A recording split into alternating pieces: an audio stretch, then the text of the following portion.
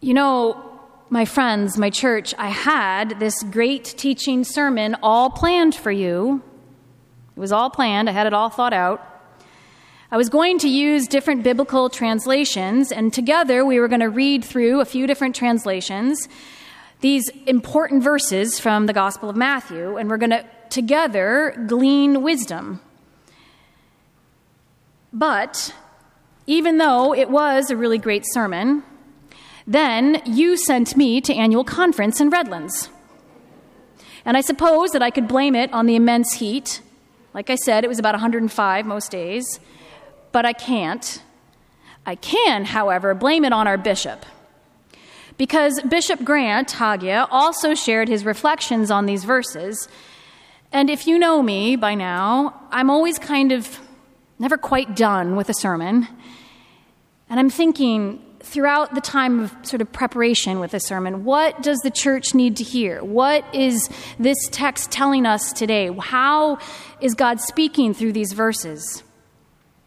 And Bishop Hagia's insight, he is bishop after all, really hit home with me and impacted how I read these verses and how I understand and what I am hearing in the text. So right before me, as I'm sitting there in conference, boop, went my sermon. That beautiful, brilliant sermon is gone.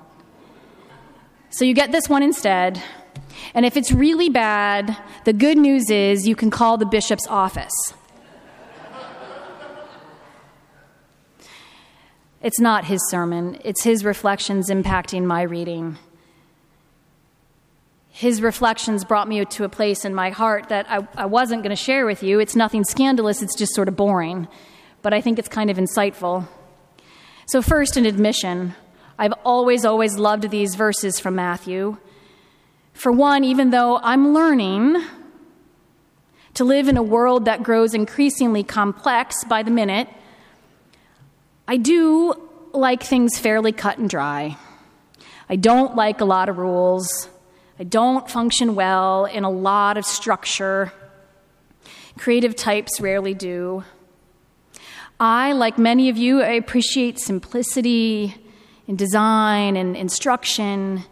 And in fact, our lead pastor, Pastor Mark, asked me, we were talking about something the other day, something about how I work, how I approach things. And I said, most of the time, just give me some clear guidelines, a basic structure, clear framework, and then know that I may break all of those.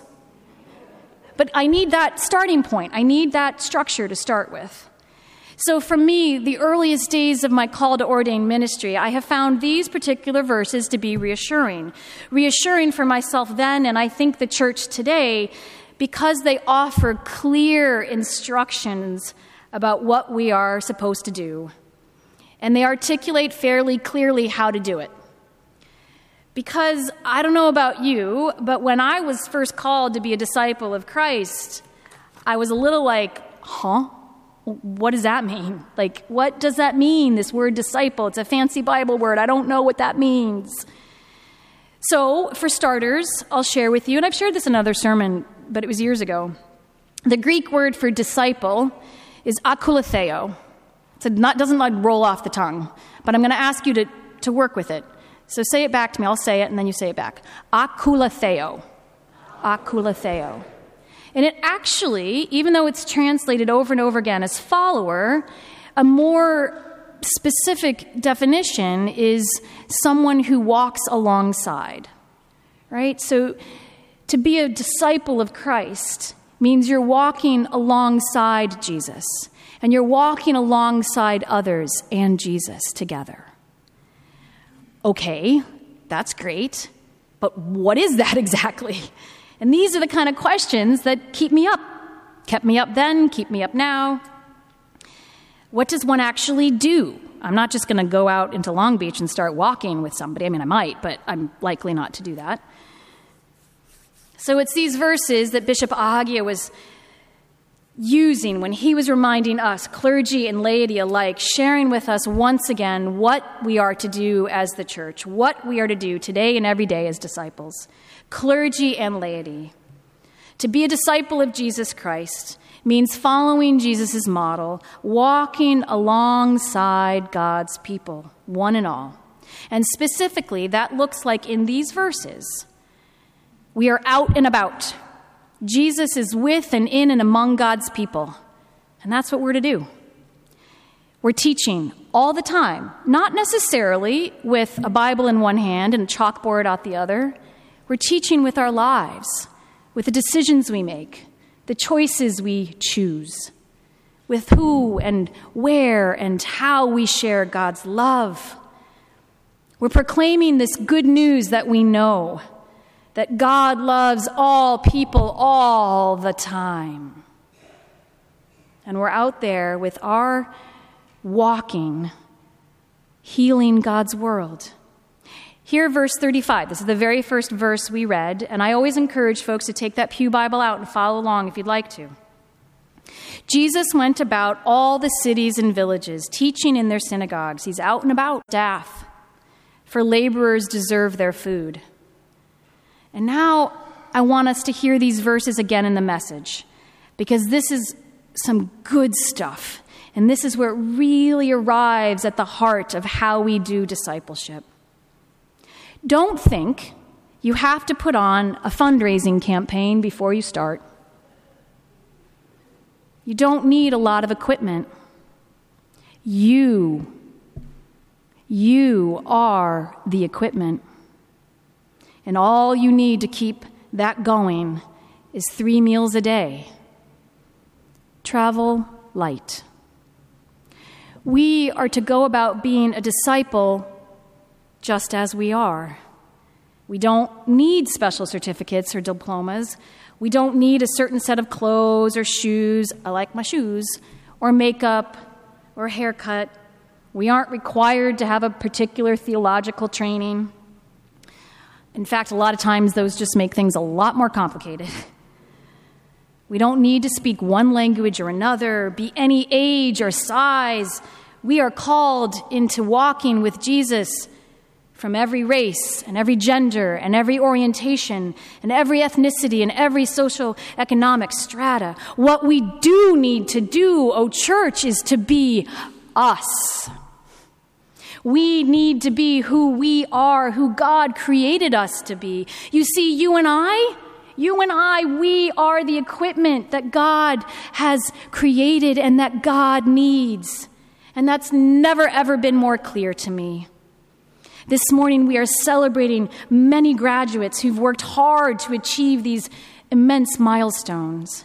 And I always say, we're not just celebrating graduates, we're celebrating the families and the friends and the communities and the places of faith that have supported these graduates on their journey. And because I believe these graduates, they are going on to make and currently are making our world a better place right now.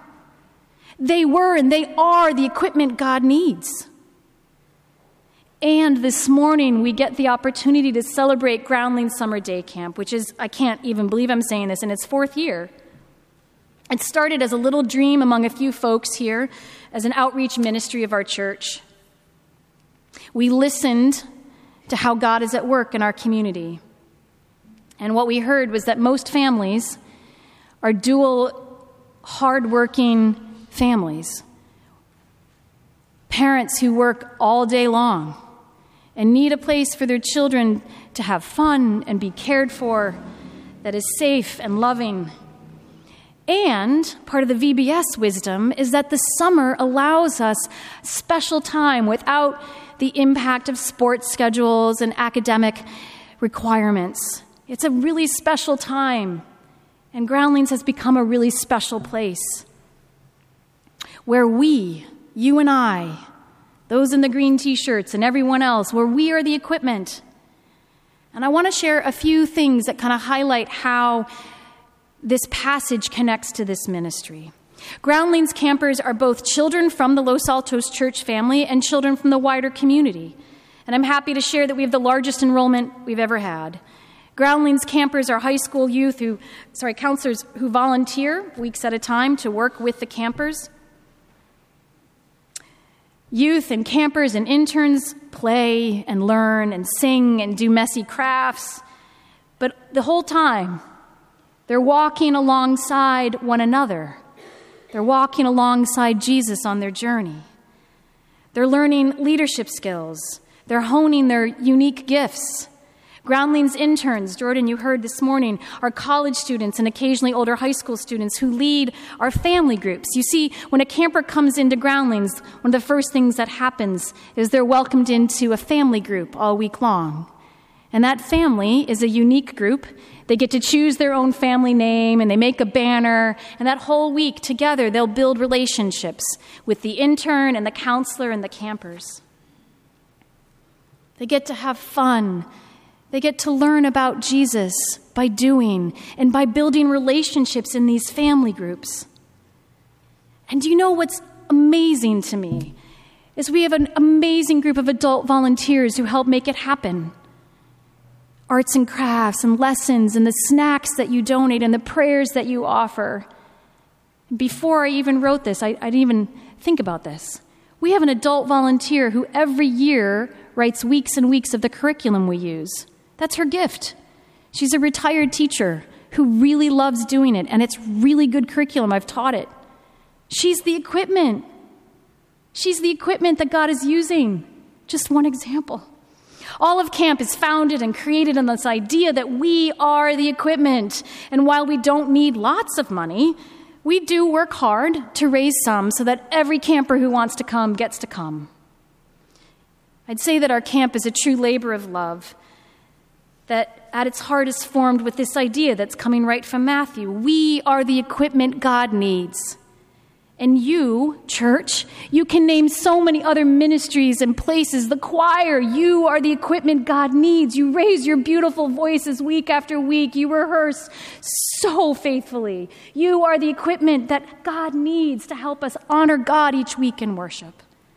God doesn't need fancy, shiny new. It's great when the choir sings like nobody's business. But God needs us.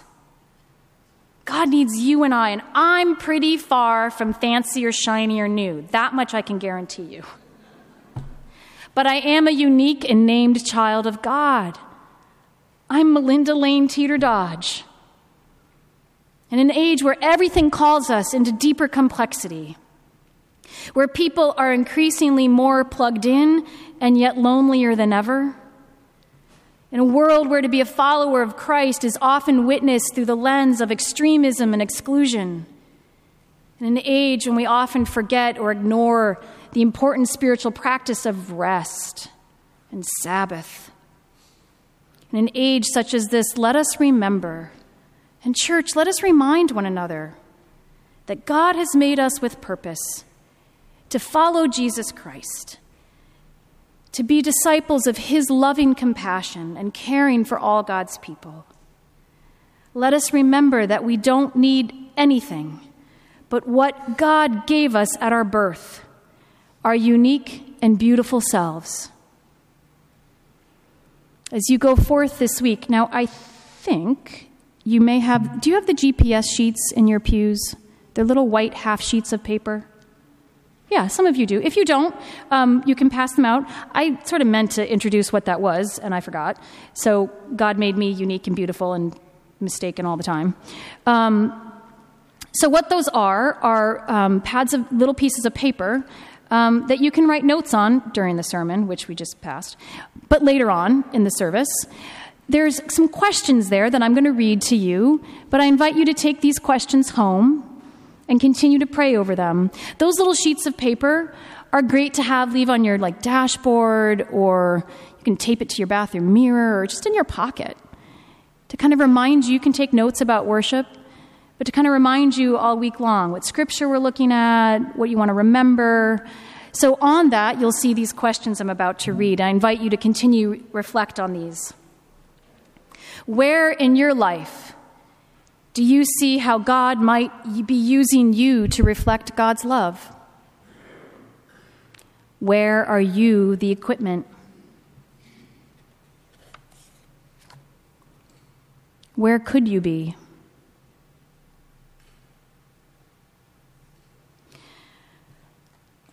When have you felt or heard God calling you by name?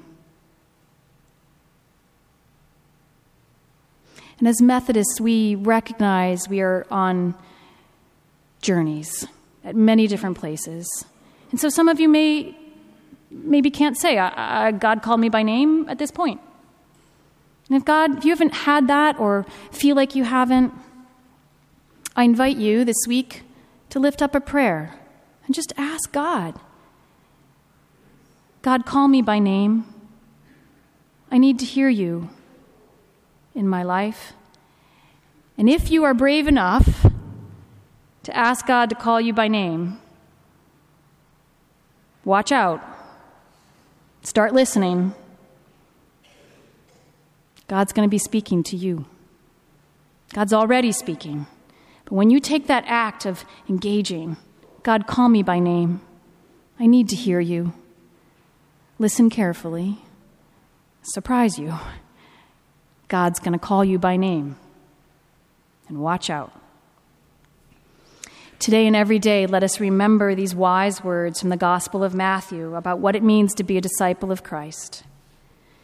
Don't think you have to put on a fundraising campaign before you start. You don't need a lot of equipment. You are the equipment. And all you need to keep that going is 3 meals a day. Travel light. Amen.